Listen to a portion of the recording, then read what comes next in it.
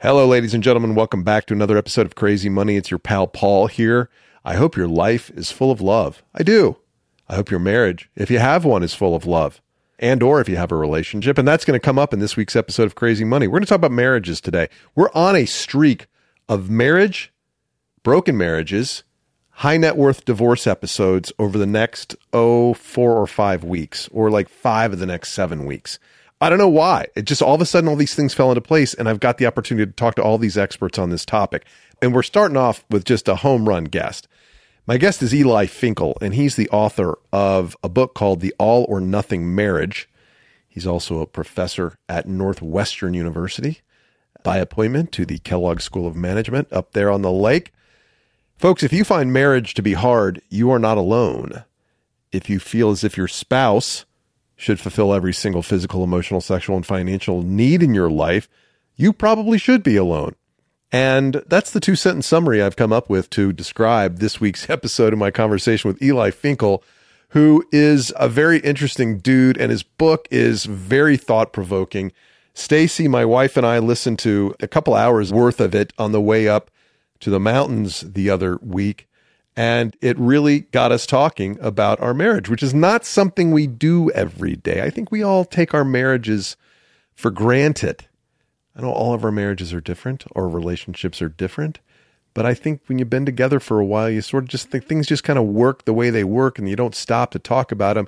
Listening to the book helped Stacy and I talk about some stuff we don't talk about. It wasn't like revelatory. We didn't break down and cry or anything, but we did have deeper conversations by a meaningful amount than the day-to-day in our life allows, or that we allow the day-to-day to allow, perhaps being more specific and taking more responsibility for that. Anyway, in this conversation, Dr. Eli and I discussed the evolution of marriage over the centuries, when and why love became part of the equation, how helping your spouse grow benefits you, the role of money in marriage. We really didn't talk about money that much, but I feel like this is about more than money. This is about success in life. And part of success in life is success in a family, success in a marriage, if you're in one, and understanding its role and how it helps you become the best person you can be. And that's really what this book is about, how marriage today has become a form of self-expression, and how each person in a marriage can use the marriage to express themselves and help their partner express themselves. And that's a critical thing that comes back to the why helping your spouse grow benefits you. And then one of the most fun things we talk about is why consensual non-monogamy will almost certainly never, ever, ever, ever, ever happen in the Ollinger household. And perhaps that attitude is reflective of my, I believe he said narrow cultural interpretations. But hey, I'm nothing if not uptight, folks. We know that. A survey of Eli's peers identified him as the most influential relationship scientist in the 21st century. That's kind of a big deal. And The Economist declared him, quote, one of the leading lights in the realm of relationship psychology. On the other hand, his wife thinks it's hilarious that he's a marriage expert, just like my wife doesn't think I'm funny. And isn't that the perfect encapsulation of marriage right there? Ladies and gentlemen, enjoy this conversation, and I know you're gonna, and you might even want to buy his book, a link to which is in the show notes. Enjoy this conversation with the author of The All or Nothing Marriage, Eli Finkel. I have to say that I found very amusing the fact that your wife finds it hilarious that you are a marriage expert. Yeah, she definitely does. How does that play out in your in your occasional disagreements when she's like, I don't care if you are an expert in marriage or not. You don't act like one. No, she's right. Yeah, mostly in the form of assertive eye rolls. Yeah. It's like if you're married to an accountant, you have an issue with the way that the banking or the checkbook is kept. Yeah. We have the same sorts of cannery that everybody else has. Sort of being aware of it in real time or in advance doesn't help a whole lot. And the idea that I'm some sort of expert on the topic. I think she's fond of me. I think she thinks I'm a pretty decent husband, but the idea that I'm some sort of paragon of this stuff is laughably absurd. How did you get interested in the topic of marriage? Did you, like in graduate school, just start zeroing in on that kind of thing? In some ways it started way before that. I discovered somewhere along the way that it was possible to make a living asking questions about how romantic relationships work and then coming up with ways of trying to answer those questions. And I had a little bit of a weird background in that before I discovered that I was passionate about this stuff, I had discovered that I wanted to be an academic. That just seemed like a good life of the mind, and Sure. good job stability, and it just seemed to have a lot going for it. So my only job in college was to figure out what I liked. And I took an intro to psych class my freshman year and thought that seems pretty good. So I declared that major. And then my junior year, I took a social psych class and thought that seems pretty good. I should get a PhD in that, but I didn't know what. And so I went back through the textbook, and there was one of the chapters that I remember liking the best was relationships. So I figured out this was really before people searched stuff on the web. This was 95, 96. And I went through the references section to see who made sense, and applied to work with some of those people, and been doing a lot of that stuff ever since. Did it help you dating in college, your insights into relationships? I doubt it helped me in teaching me, how to, be savvy with the ladies or anything like that. But I do think it's a reasonable conversation starter, and I suspect that a lot of us have the view that, what we do professionally is really interesting to people, but I sort of think I'm right. People discover that you do this and they want to talk about it and offer their perspective and hear what the data show. So in that sense, I think it probably helped my social life. Do you mind me asking, what kind of a marriage did you witness in your childhood home? Well, that's a great question, because in some sense, there's three of them. So the one that I witnessed with my own parents cratered when I was very young. I think they formally split when I was 3, divorced when I was 5. I don't believe that I have a single childhood memory of it, but I do think that it was a pretty conflictual house. But that said, I've witnessed 2 enormously loving long-term marriages. So by the time before I turned 7, both of them were happily remarried, and both of them I view myself as having 4 parents. So I'm 48 right now, and since I was about 5 or 6, I've known both of my step-parents, and they're enormously crucial people in my life and parental figures to me. And so I in one sense, from a very young age, witnessed a marriage that really was a bad match and cratered. And in another sense, have witnessed 2 very, very loving, very different, long-term, I think, superb marriages. That's interesting. So your book is The All or Nothing Marriage, How the Best Marriages Work. It seems it's all about expectations and the expectations we put on ourselves, we put on our partners. How did that inform your expectations as you approached marriage in your own life? How did my childhood experiences? Yeah. Boy, some serious psychotherapy happening here. You want me to start? I'll start. As I was listening to this book, and I told you before we got started that I listened to a good bit of it with my wife on our drive up to the mountains last week, and we started talking about what our expectations are and why we act kind of the way we act. And one of the things that I witnessed growing up that I value is my parents had a very stable and undramatic home life, that it was busy. I'm one of 6 kids. It was crazy. There was a lot of stuff going on, a lot of people, a lot of extended family that was there too. But my parents, it seems that stability and harmony was a big deal. And I think that's something I really want to replicate for my own kids. That doesn't mean I'm the best husband or father. It doesn't mean that I always achieved that goal, but it made me aware that that was something I prioritized when deciding when I wanted to get engaged. Yeah, I mean, I think you were more attentive and learned better than I did.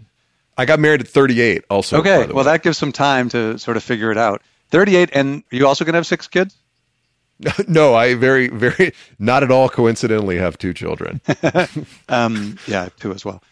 My big moment of thinking about expectations, I actually talk about it in the book, although it doesn't come until fairly late, was the lowest moment in my own marriage. So if you're talking about this issue of tempering expectations, and here I would like to give a caveat that I hope we return to, is this is not a book that tells everybody not to ask for too much. This is not your grandmother why can't you just be happy? That's really not the feel of the book, I hope.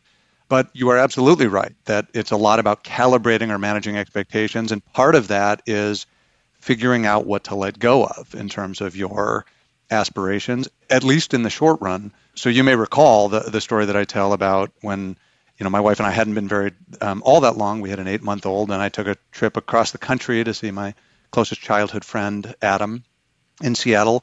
And, this guy had been a source of pleasure and joy since, before we were 1. And throughout life, we'd backpacking and, general debauchery. was traveling with an 8-month-old, and it wasn't fun. It wasn't fun being on the plane, and the experiences that I always associated with the joy of my friendships, like those felt gone. And I hadn't really diagnosed yet that I was in a little bit of a postpartum dip. I mean, not technically depression, but not all that far from it either.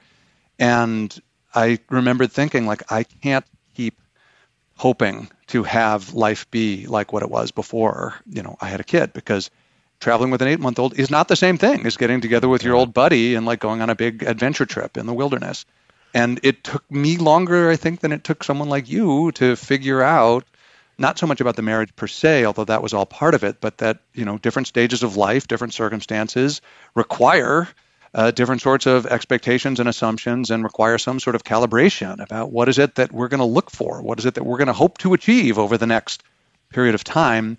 And I actually think that lowest moment of maybe my adult life, but certainly the lowest moment of our marriage, turned out to be in some ways the most useful, and certainly was instrumental in informing the thinking that led to the book about, expectations are wonderful, and you should not always hold yourself to low expectations, because high expectations push you toward excellence. And there's a lot of ways in which high expectations in a marriage are necessary if we're going to achieve excellence. But being sensitive to when we have expectations that are unreasonable in light of the moment, in light of certain ways that we're not as compatible as we wish we were. Maybe there's a cancer diagnosis. Maybe there's 3 young kids at home. For whatever it is, being strategic about lowering expectations when needed.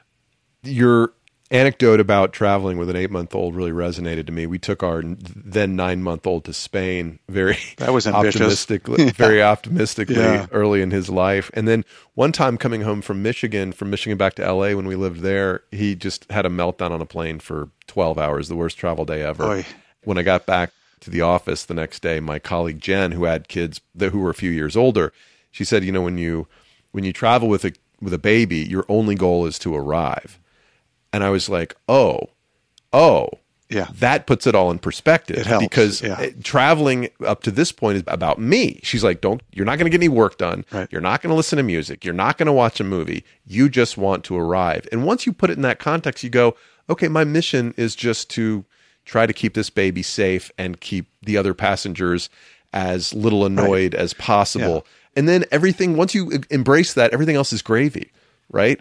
That's right. I mean, it was harder for me. Now, granted, I was battling a mild postpartum depression at the time, but I totally agree with everything that you said. That is, once you lower expectations enough for, a given set of circumstances at a given period of time, that, like you've sort of mitigated the amount of unpleasantness. That's absolutely true, because our disappointment really derives from a discrepancy between what we expect or hope for and what we're getting. And so you can lower your expectations to be near the floor, and it's hard to underperform them. The thing for me was that I think, again, it sounds like you were just in a healthier place when you were coming at these things than I was, again, just for that limited period of time in my adult life. It's not like this is a general state of affairs for me, but in that stage, it was a dark time for me, and I couldn't shake, like, why bother trying?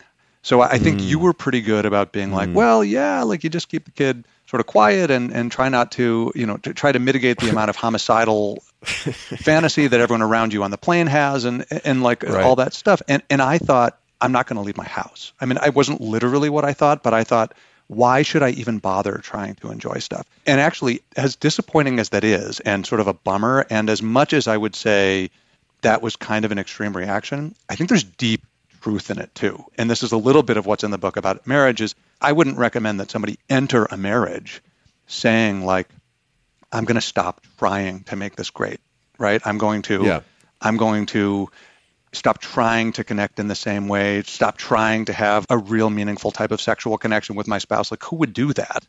And yet, I suspect that for many of us, and I'm talking about people with good marriages, there will be moments along the way in those 5 or 6 decades that, for some number of months, a couple of times throughout the course of the marriage, you will be better off. Again, not for everybody, but for a lot of us, you will be better off having stepped off the gas entirely, having said, we are going to endure. And we probably aren't going to go to Spain because that's going to suck. And we liked going to Spain. We liked going to Spain together in the past, and we will like it again in the future, but it's just causing us more misery than pleasure right now, and we're just going to batten down the hatches for the period of time, and then slowly, when the period of time that's really difficult ends, you sort of like put a toe out, and then you put a foot out, and then you're like, whoa, Spain is fun again, but it takes a little while to get there. All right, we'll come back to some of these more kind of on-the-ground tactical experiences of marriage, but let's talk about some context here. First of all, why is marriage good for people and for society? Oh boy. So why is marriage good for society? Look, there are various ways, I think, in principle, that societies can function. Romantic love does seem to be a cross-cultural universal, but there's a lot of variation in the extent to which people link it to marriage. I mean, there have been periods of time in certain cultures where, like, of course you wanted to have passionate sex and so forth, but not with your wife, you sicko. Right? Like that was like a political or like an old fashioned sort of political arrangement. And then, you might have this thing on the side, but that's not what a marriage is about. And by the way, I'm like sensitive to those sorts of arguments. I don't think they're as crazy as most of us think that it is, because look, marriage is a lot of things. And it's not like Moses came down from Mount Sinai with a rule that marriage has to be all of these different psychological things to you. That, for most of us, or many of us, it's your best friend, your sole sexual and romantic companion until death do you part. Somebody who support you spiritually and support your career and be there to support you when you feel ashamed, and then you're supposed to be able to support them. And meanwhile, even while both of you are totally open about your level of shame, somehow you're supposed to feel like an intense amount of sexual desire for this person who's like crying on the floor in shame. So there's a lot that we're asking, and I think it's reasonable to think about ways that we might try to, again, calibrate that stuff. But in general, you need some sort of social organization. I do not think that the nuclear family as we have it in the West today is the only way to do it. I think it's a pretty good way to do it in light of the ideology, in light of the sort of moral worldview we have that has a heavy emphasis on self-expression and personal growth. And here I want to make it clear that I'm not talking selfishness. I'm not, scolding us for saying like we want a self-expressive life. There are profoundly meaningful, other-oriented ways of living a self-expressive life, but I think most of us want authenticity. We want to figure out who it is that we are and live a life in accord with that. And the nuclear family as we've built it and marriage as we've built it is pretty effective for that particular worldview, which my guess is you and I both, along with most of your listeners, adhere to. So from the societal perspective, just to put closure on that, it is a very reasonable system for the particular ideals that we hold. A topic we might get to later, depending on your interest, is does that require monogamy? But we can come back to that one.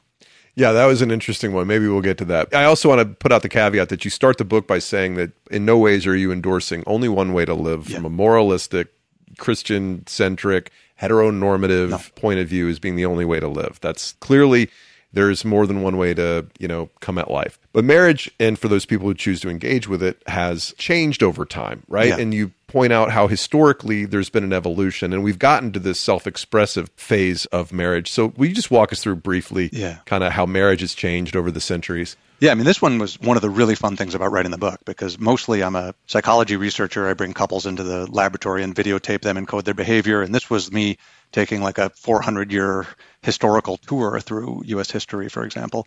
The historians and sociologists tell us that there's basically been three primary eras of marriage. And the first one is, I think, really hard for us to channel. So I think it's useful to think about Abraham Lincoln. So when he was born in 1809, so call it a couple hundred years ago, he had an older sibling, a 3-year-old, and then he was there. And he and his parents lived in a single-room, dirt floor log cabin. Another kid came, but then died in infancy when Abraham was 9. His mother died, and when he was still a teenager, his only remaining sibling died, giving birth to a stillborn kid. And I mentioned it not only because Abraham Lincoln's a badass and he overcame a lot, but really more to the point that life was fragile like that. It's not like they were some extreme outlier. That is, and so I guess I would ask all of us, like, what would you look for in a spouse? Literally, what people looked for was like literally things like food, clothing, shelter. And so this first era of marriage up until around 1850 or so, you can call it the pragmatic era. Of course, you'd rather love your spouse. And if the sex is good, that's like a total perk and you're psyched about it. But people weren't standing at the altar saying things like, I want to marry you because you're my best friend or you complete me, that would have gotten you laughed out of your, colonial Hamlet.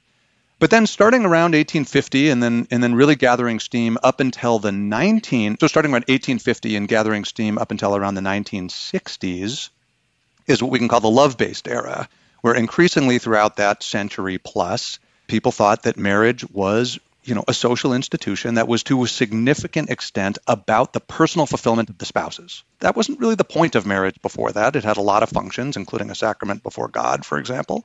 But now it's like, I want to be personally fulfilled. And there's a lot of socio-cultural reasons for that, including the advent of the industrial economy, which brought young people to cities where they were geographically and economically independent of their families for the first time ever and had the freedom to make their own marriage decisions. And so people want to marry for love. And that remains the dominant idea. And it actually reached its pinnacle in the 1950s. And this is what you think of when you think of traditional marriage or Leave It to Beaver or whatever, right? Mm-hmm. And this is the breadwinner homemaker ideal. That is, he goes off and does his work and earns the bread, and she takes care of the home and raises the kids. And I just want to emphasize for people who now think that's archaic and ridiculous, that this had been a fantasy for large swaths of humanity for a long period of time.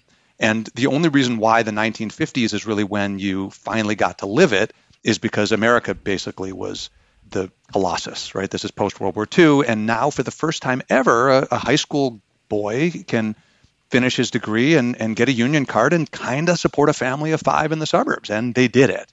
And everybody thought this was going to be a good solution, and it just wasn't. That is, both men and women chafed against the strictures of that, you have your sphere, I have my sphere. And so in the 1960s, you witnessed that shatter in a pretty significant way. And a lot of conservatives at the time blamed the feminist movement for that. And I think that's correct. The feminist movement, I think, was correct in sort of shattering the 1950s vision of marriage. And I'm glad they did, honestly. But it yielded basically a generation of chaos, including my divorced parents. And so, for example, the divorce rate basically doubled between 1965 and 1980. But many of your listeners might not know that it's kind of come down a little bit since then. And especially among the college educated, it's come down a lot since then. It seems to me like in that era, which would be my childhood, I remember parents getting divorced for any number of reasons. There was a girlfriend that came into the picture. There was somebody came out as homosexual, men and women. And so it seems to me like what that was the reversal of people who got married out of obligation at a very young age. And so they got to a point where like, wait a minute, I don't have to stay in this. This isn't who I am. Is that accurate to some extent? Yes, I think that's a huge amount what it is. I mean, it's bizarre to me. Like, I almost can't wrap my head around the fact that in 1960 in the U.S., the median age of first marriage for a man was 22 and for a woman was 20. And again, you told me you got married at 38. Yep. Like, I was well into my 30s. I don't even remember, 33 or 5 or something. When I think of myself at 20, I think, holy cow.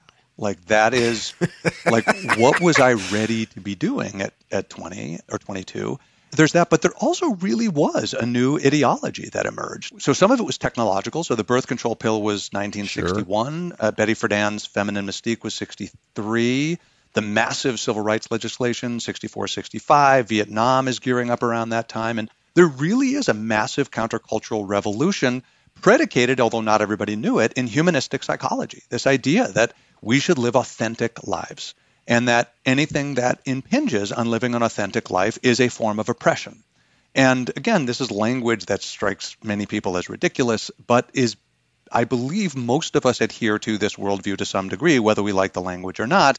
And so at a time in the 1950s when there was a lot of emphasis on conformity, remember, this is a generation who they or their parents had basically 16 years of chaos. Like 1929 was the start of the Great Depression, and that went right into World War II. And then it was 1945 by the time that ended. And then in 46, you get this huge surge of divorces. And then in 47, everybody settles down. And for 15 years, people call it the long decade of the 1950s, from 47 to call it 62 or so.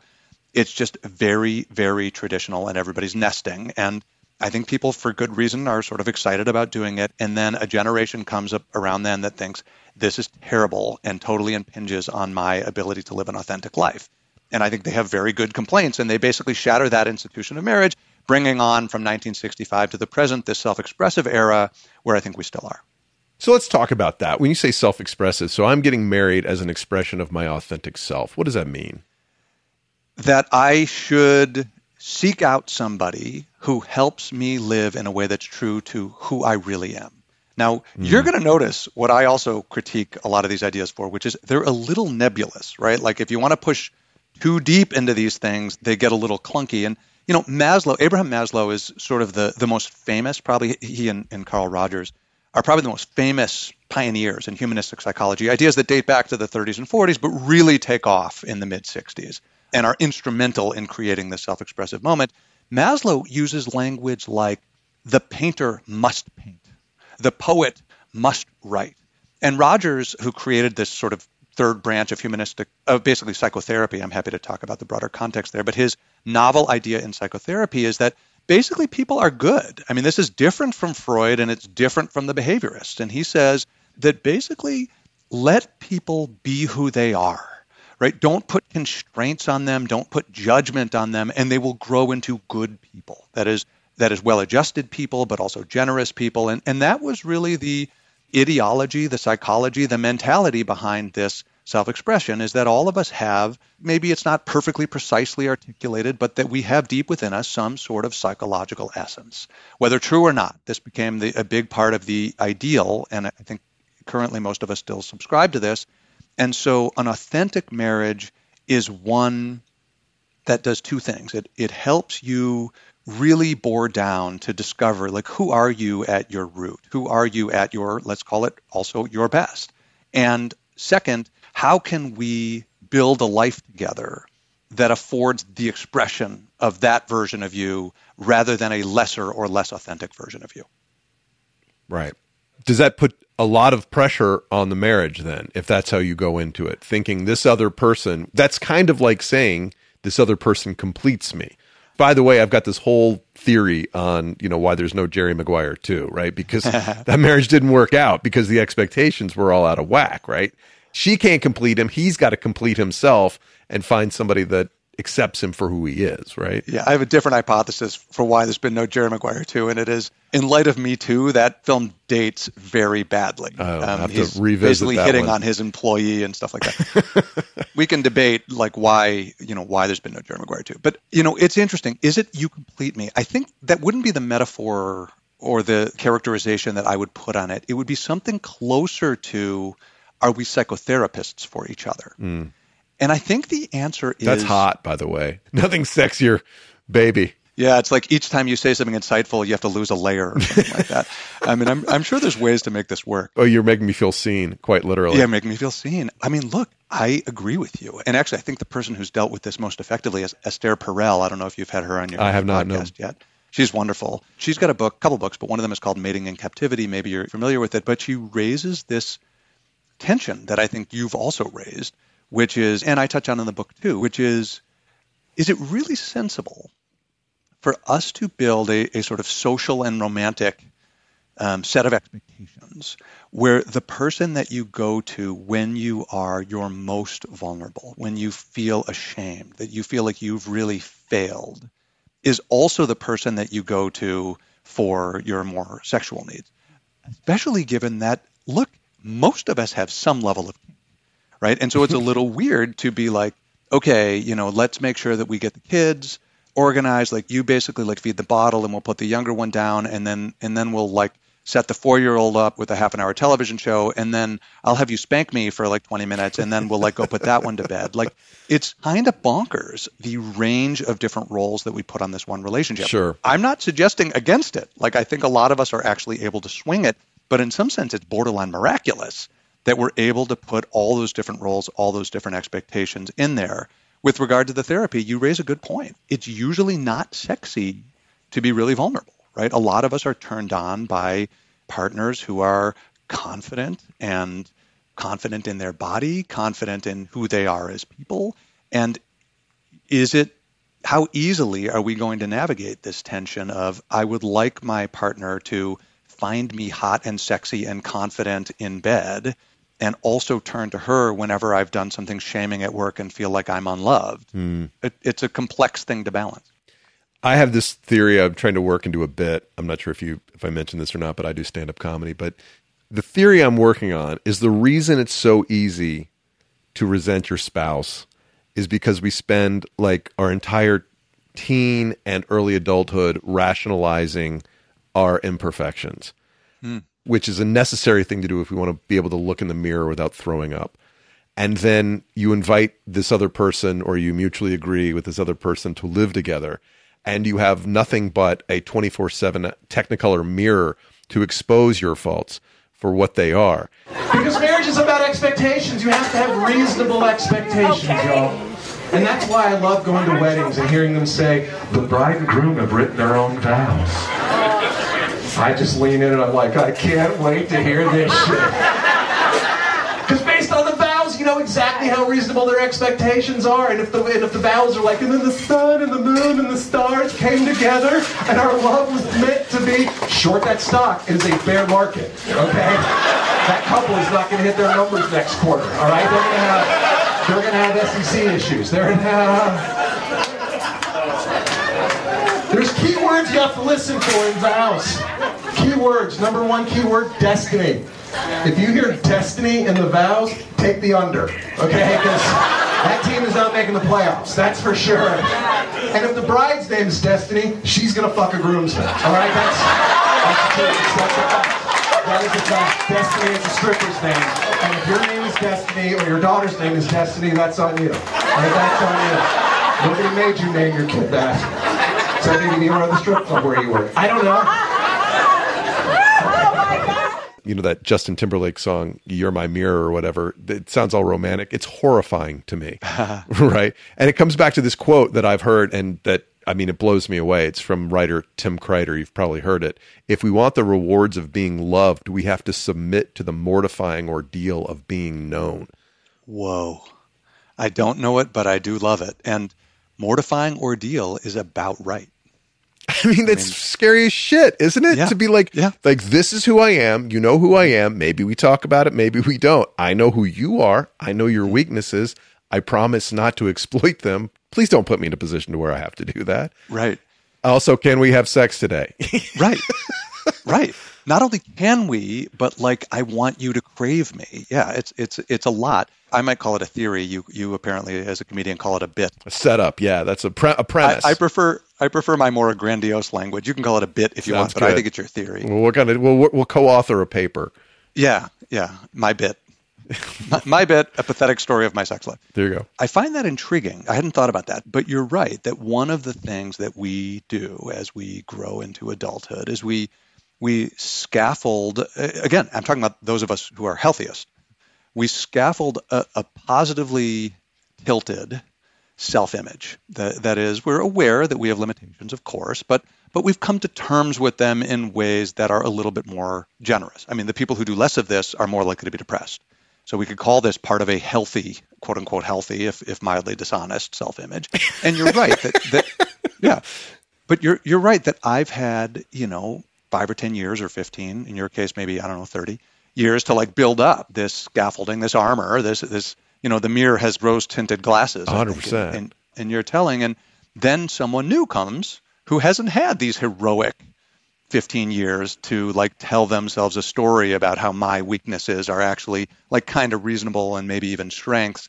And you're right. They hold up a little bit of a mirror from somebody who hasn't had that opportunity. That is totally intriguing. Talk a little bit about the tension between meaning and happiness in marriage. This is something that it's funny, when I initially submitted the proposal for the book, I had the general outline there. This is a chapter in the book that I hadn't intended to write and then realized somewhere along the way I needed to write it. And so the major criticism that I think you get for the whole idea of self-expression as a justification for marriage, and recall that my book's not a moralizing book. It's a book that's trying to hold a lens up to what I think has happened with American culture and what I think is good about it and what I think is less good about it. But there's been this pervasive critique. And it turns out this critique goes back like over a century. Anytime people wanted to marry for personal fulfillment, as soon as that idea started to gain some currency, you saw some backlash, and I think you can generally think of this as conservative backlash, but not unreasonable backlash, sorry, and also not unreasonable backlash. I'm assuming that some of your listeners are lefties. I don't know if that's true. The spectrum is represented, I think. That's pretty good, because in academia, sometimes it's hard to represent the spectrum, so I'm glad we have it here. So yes, it is a conservative viewpoint, and also I think quite a reasonable viewpoint, which is, well, if a marriage is about your personal fulfillment, right? Like you, I don't know, Dave is going to get married, and like if he's happy, then he'll stay, and if he's not, then he won't stay.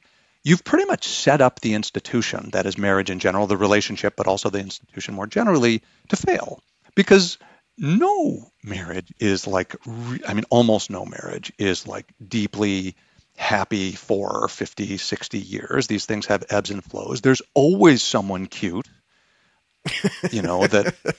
that will entice you somewhere along the way. And so people have long since argued that at a theoretical level, if marriage is about my personal happiness, then how can this institution possibly last? And many people argue that if marriage sort of as an institution dies, that will have bad consequences. And count me in that group. That it's not like I can't imagine an alternative, but I think a lot of what we get from marriage is quite good. And so I realized that there's two different ways of thinking about sort of personal fulfillment in the marriage. One is something close to pleasure and joy, right? Something close to like it's not arduous and it is a source of pleasure and fun and, the sex is hot, right? Like that's what it would be. And all of those, by the way, totally advocate for those things. Those things are terrific. If that is really what the marriage is about for you, for any given person, then I think the conservative critique is correct. I think that person has a low probability of death doing them part, and then there's an interesting question of should they make such a promise in the first place.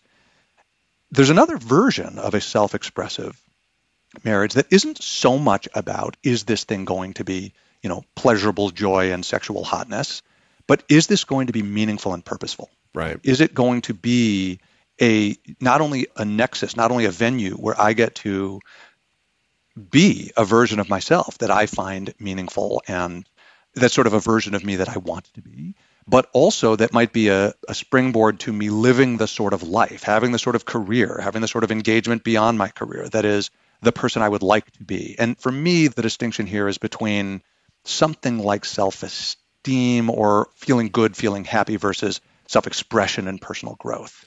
The second of which should be hard and arduous, right? Like Maslow, who talked about self-expression, he talked about self-actualization, but same idea. He didn't think this was a cinch. He didn't think like you and I are going to talk for a bit and then, put it on hold for 30 seconds so we can get the self-actualizing done and then, come and finish our conversation. Right.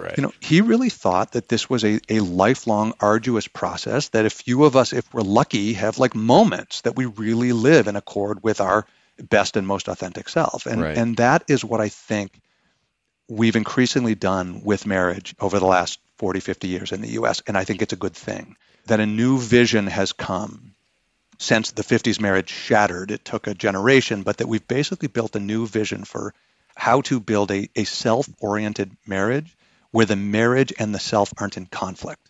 Right? Because if it's about like my pleasure and joy, but the marriage almost certainly will be arduous at times, then there's an inherent tension. But if it's about self-expression and living a meaningful life, then there's no inherent tension between me working hard on the marriage and me building a self-expressive life. In fact, there's a good case to be made that is a crucial means through which we achieve a good self-expressive life, is committing to this thing and maybe making children together and committing to their well-being. And we're going to work come hell or high water to make that work. Why? Because it is of primary and essential importance to who it is that we aspire to be. And again, that's the reason why that ended up being a chapter in the book is it's that sort of subtle tension, two ways of marrying, quote, for the self. The first of which I think we saw in the 70s, and it almost broke marriage in a big way. And the second we've seen emerging since then, this more self-expressive version that I think is healthy and really has synergies with marital commitment as opposed to conflicts with marital commitment. So is it true you inscribed your Valentine's Day card to your wife with the following, "You optimize my eudaimonic well-being"? Boy, did I report that. I will say, and I say this with no pride because it's obviously a source of ridiculousness. This is why you should never date an academic. But there was a girl that I dated, a terrific woman I dated during my postdoc in my mid to late 20s. And I remember saying to her something like, "You invalidate my ideal self." And that's so hot. And the reason, that is just super sexy. She did not find it sexy, but the truth is, this one I also didn't mean to be sexy. It's like the highest compliment, though. I mean, in the movie with Jack Nicholson and Heather. Oh yeah, you make me want to be a better man. You make me want to be a better man. That's exactly what you just said. You're not a screenwriter. I was sort of the opposite, though. I mean, I said you invalidate it. I'm sorry. I thought you said you validate it. Right. No, you validate my ideal self would have been better by a lot. I can tell you what happened. I mean, the thing that was interesting about that I think most of us don't think that much about is she was saying that she really likes it when I'm sort of like cute and playful, right? That this is like, and what I realized is that there's a version of me that is like less serious. I realized like she's complimenting me. She's basically complimenting me. She's saying something that she really likes about me. But this is a problem because the version of me that she likes the best isn't the version of me that I like the best. And when I said you invalidate my ideal self, I wasn't saying like you're a bad person or you said something mean, because she didn't. She gave me a compliment. But what I realized is this probably isn't going to work. Yeah. Because the version of me that you want, the place where you want me to go and the place where I want to go are not the same, even though I like the sort of cute, playful part of me too. It's just, to me, it's an auxiliary thing that I sort of like to bust out every once in a while. And for her, it was like, why aren't you that guy more often? And it's like, you know what? Because I don't want to be. So along those lines, let's talk about enlightened self-interest in marriage. How does me encouraging my wife to grow or being supportive of the ways in which she wants to grow benefit me and the marriage? Well, in one sense, I feel like it's the contract, right? This isn't really an answer to your question, but I do feel like there are clear symmetries here. So, going back to the sort of more traditional ways of thinking where like she's supposed to be supporting him and not vice versa. I don't hold by that whatsoever. That is, if this is a deal, it doesn't have to be the identical deal because we might have different interests and different priorities, but the idea is that I'm as responsible to you as you are responsible to me. So there is some sense in which if I'm failing you, I'm not holding up my end of the deal. And I don't know if you'd say that's a violation of enlightened self-interest, but at the very least, it kind of makes you a dick. So that's far more succinct. I appreciate that. I mean, that's the technical academic term.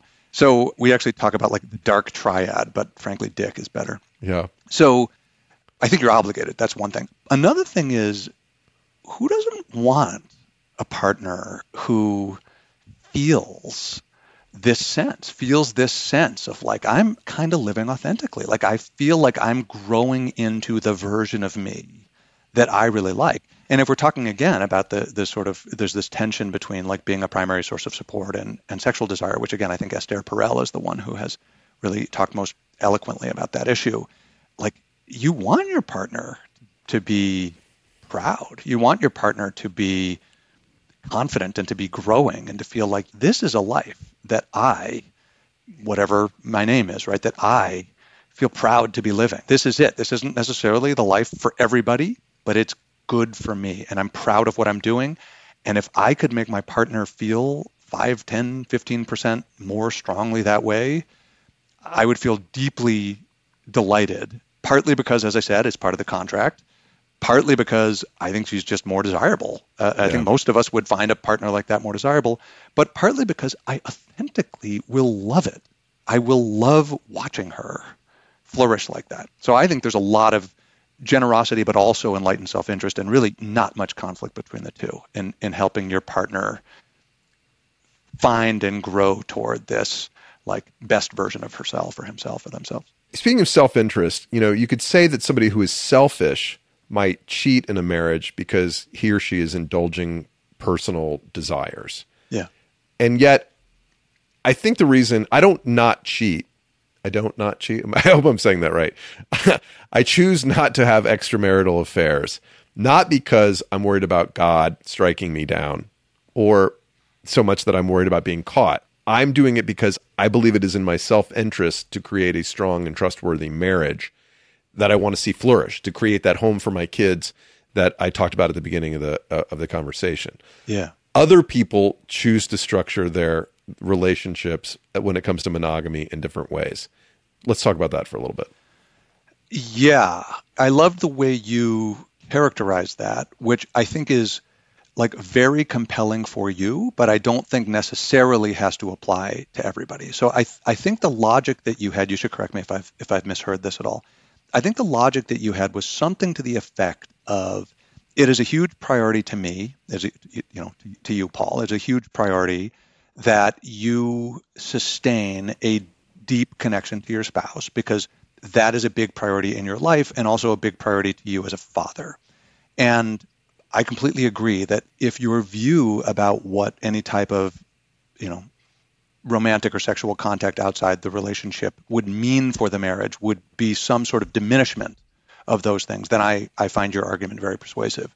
You must be aware that there are many people who feel differently, right? There are many people who feel like there is no inherent tension between a person having, by the way, you use the word cheating, which implies that you're doing it dishonestly. So I completely agree with you about cheating or infidelity, right? That's how it would be regarded in this home by both me and my spouse. Right. Because I think I can speak for her when I say that anyway. Yeah, because that's the agreement you two have, right? But Correct. I mean, could you fathom, maybe not for the two of you, but you could fathom people every bit as committed to their marriage as you are having a different set of assumptions about that? Or is that hard for you to grasp? It's very difficult for me to get my head around.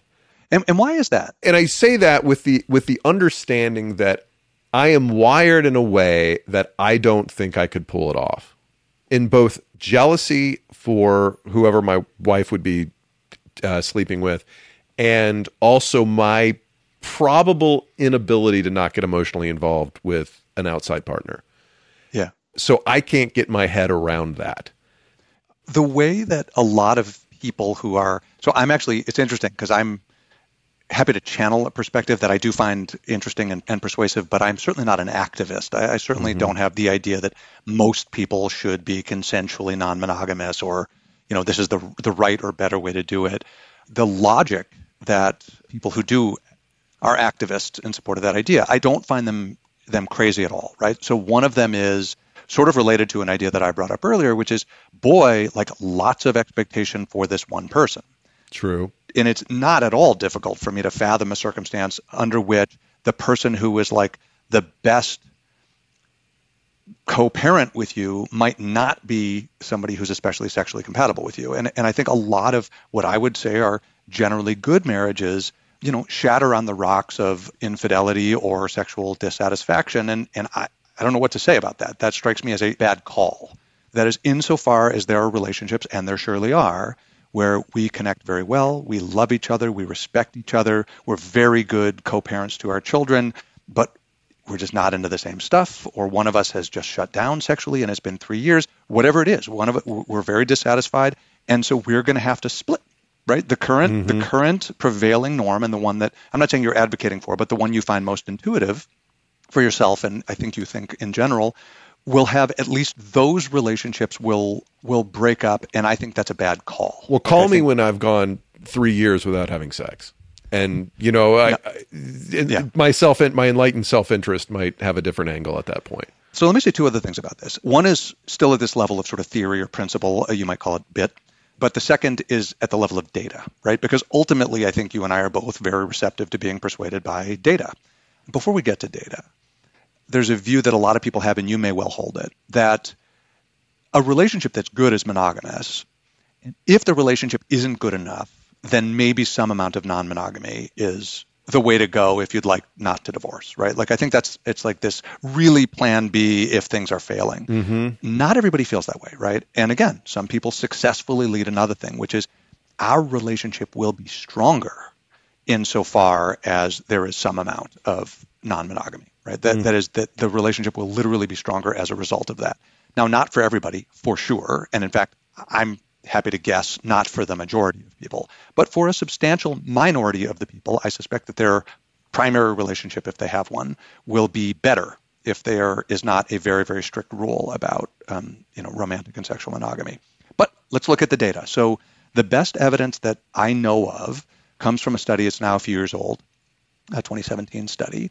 And what they did is these are large samples of people. So they got 600 plus consensually non-monogamous people. That is, people who, consensual non-monogamy, it's probably an obvious term, but we're used to words like infidelity and cheating because we like to moralize about this stuff. consensual non-monogamy is people having a principal romantic partner and deciding together we will not be infinitely exclusive in romantic and or sexual ways. That's consensual non-monogamy. And so they recruited over 600 of those people, which is not an easy sample to get. I was very impressed with the size of the sample. I would imagine not. Right, yeah. And so then they asked them things like, how satisfied are you in the relationship?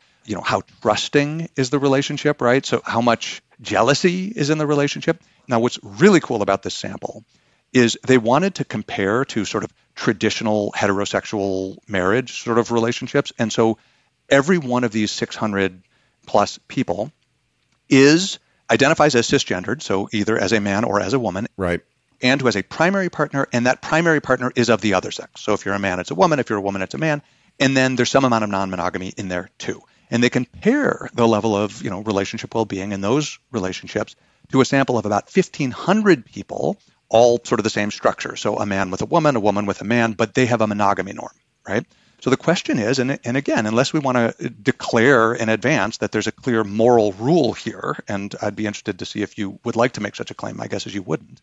Unless we're going to declare that just based on, some Kantian imperative, we must never have non-monogamy, it's really an empirical question of what tends to work. Right. And so if you look at things like satisfaction and commitment and passion, there is no difference. And these are large enough samples that if there was a meaningful difference, the study would have found it. But you might be thinking, yeah, that's because the effects are on things like trust and jealousy. You're not wrong. There are statistical differences. They're small, but there are statistical differences between the consensually non-monogamous group and the monogamous group when it comes to things like trust and jealousy. They just go in the other direction from what I think most people assume.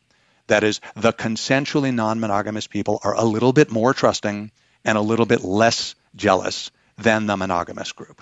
And so for me, I'm happy just look at all that collectively and say, let's call it a wash.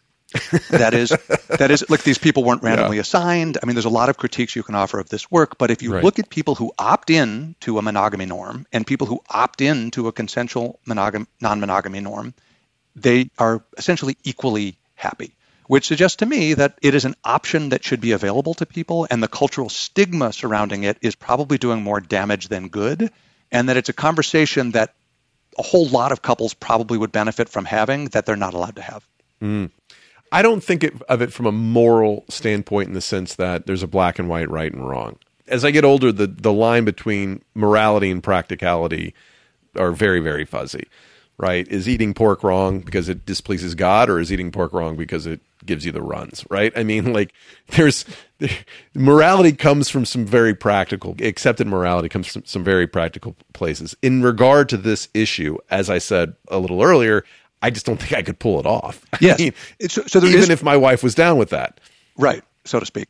There is research on this, and there are individual differences on who tends to be into this, who tends to feel more satisfied, less satisfied in terms of opening up their marriage. And there is no doubt at all that there are meaningful differences in terms of who would benefit from a monogamous versus a non-monogamous sort of thing. Again, nobody's advocating for cheating or infidelity. So it's just, are we going to have an overtly monogamous norm or an overtly non-monogamous norm? My guess is that you represent what will end up being, when the data come in, more than half of people. That is, that yours will be the majority sort of thing that seems kind of fun, but really just not worth it. There would be too much jealousy. Yeah. The logistics would be too complicated. I wouldn't want to deal.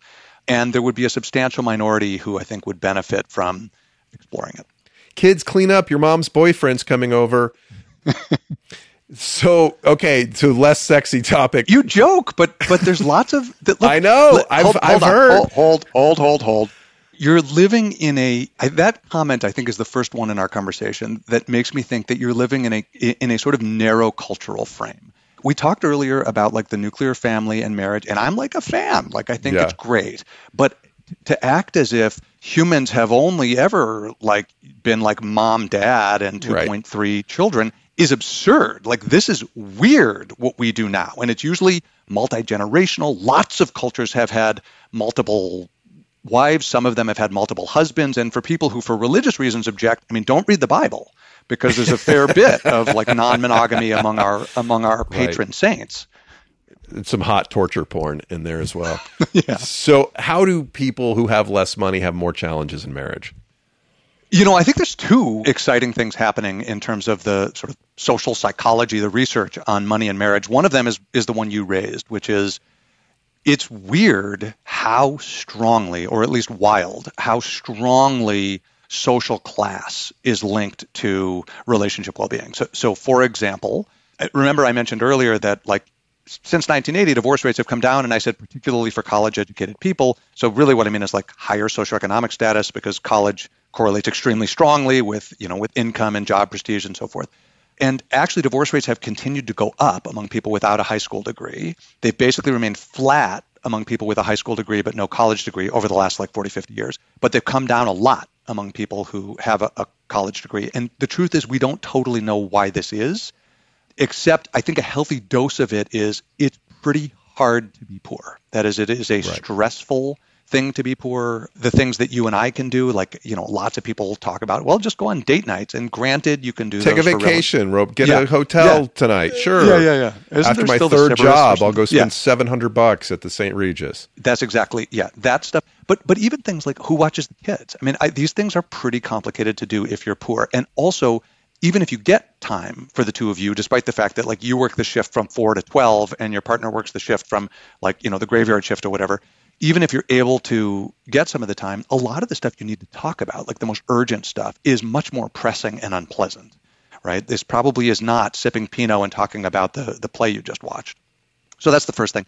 The second thing that I think is exciting, this is a new paper that we have coming out where we randomly assigned people to have joint versus separate bank accounts. So all of these people, when they entered the study, they were all engaged. None of them were married. They were all engaged to be married. All of them had separate accounts, totally separate accounts at the time we got them. And all of them expressed openness to they hadn't figured out yet how they were going to manage their finances. And they said, sure, we're okay with you randomly assigning us to do that. And so we did. We randomly assigned them to one of three conditions. You guys either stay totally separate for the first 2 years of your marriage. We only studied them for the first 2 years, or join everything for the first 2 years of your marriage, or we didn't give them instructions, right? And what we find is that those people who were randomly assigned to merge their finances ended up having a more satisfying newlywed period than people who were assigned to keep their separate accounts or that we didn't give them instructions.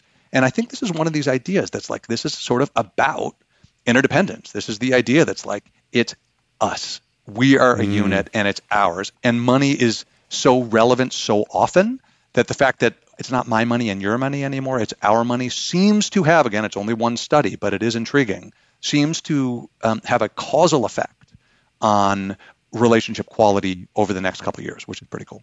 Where do you think couples get tripped up around money? One of them is, we have a different paper on this. One of them is just that people have different spending habits. So we often think overspending as a self-control problem, that if only people had enough self-control, they wouldn't overspend. But it turns out that you can have a self-control problem either way.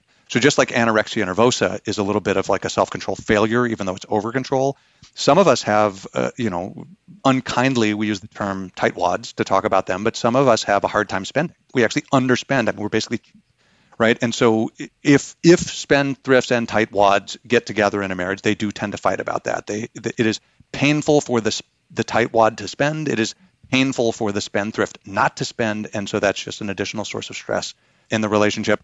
One of the great things is having plenty. We're back to social class again, right? And so some of the things that you can use money, not only, you can fight about money for sure, but you can also use money not to fight. So for example, hiring somebody to clean the house is something available to higher social class people, but not so much to lower social class people. And it is the sort of thing that just prevents fights. So people can use their money effectively to avoid conflict. Well, there's a lot of thought-provoking stuff in the book. It's called The All or Nothing Marriage. I want to thank the author, Eli Finkel, for joining me today. Eli, where can we find out more about your work? Yeah, my website will have it, elifinkel.com, or drop by your bookstore. Order the book on Amazon. I hope you like it. Thanks so much for your time. Thank you, man. Pleasure. My sincere thanks to Eli Finkel of Northwestern University and the Kellogg School of Management, where I visited as a potential student, but I did not apply, which in no way should reflect poorly on Kellogg. They're doing fine without me. They're doing fine. And I did okay without them. It's a cool place. If I could live in a lot of lifetimes, Northwestern would be a fun place to spend a little time. All right, takeaways. Man, there's a lot of ways to do marriage, aren't there? But I think that some of the main themes here were that You got to be invested in it. You got to be present for yourself and for your spouse. You got to be realistic. You got to let the hard times come and the hard times go and not let go. And got to encourage your partner to grow and hope that you guys don't grow apart. I think people that say they grow apart aren't really growing. One person's growing and the other person isn't growing, or neither of them is growing. They're not invested in the marriage. They're not invested in each other. And I say this with the full realization that I'm not done being married and I'm not a perfect spouse. So I'm just conscious of it and I'm trying to be present, continue to grow in healthy ways and continue to encourage Stacy to grow in healthy ways. And it's not always easy. It's not always easy. The ways in which she wants to grow aren't always the things that I think would be best for our marriage or for me necessarily, but it is in my enlightened self-interest to help her become the best person she can be. And so I will consciously continue to try to do that.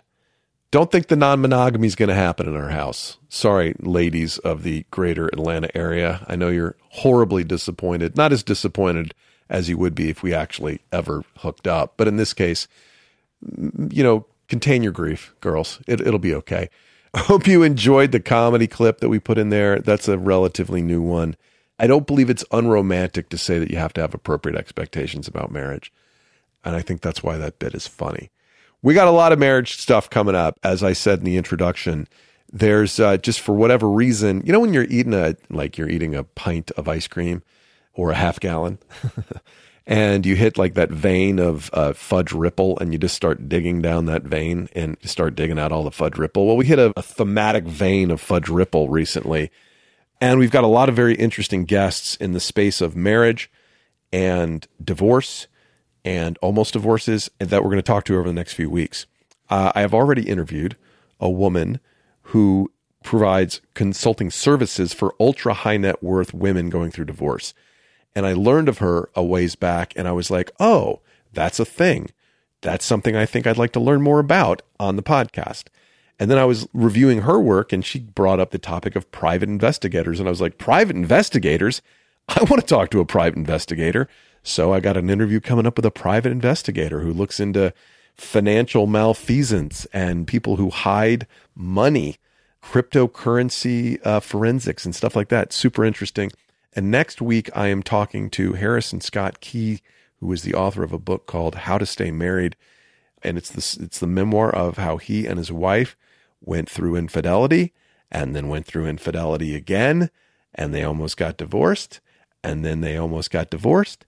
And didn't happen. It's a bizarre story. And I don't want to be culturally narrow, is what I think Eli referred me to. But I had some judgments. I was experiencing judgments while reading this book. And it'll be interesting to be forthright about those judgments in the interview with Harrison. And by the way, him calling me culturally narrow, which I totally accept, I embrace it. I'm not the most open-minded guy in the world, and that's okay. But it reminded me of when I was sitting in the Princeton University office of Peter Singer, whom the New Yorker referred to as the world's most influential living philosopher. And we were talking about giving money to poor people. And I asked him what my reward was. And he goes, well, that's kind of primitive, isn't it? And I'm like, well, I'm kind of a primitive guy. Anyway, I'm not perfect, but I'm trying. And I hope you are too. I know you are too, because if you weren't, you wouldn't be listening to this podcast and you wouldn't have made it all the way through to the end, which I appreciate you doing. Hope you're having a great summer. We'll be back very soon with more episodes. In the meantime, Mike Carano, make me sound smart.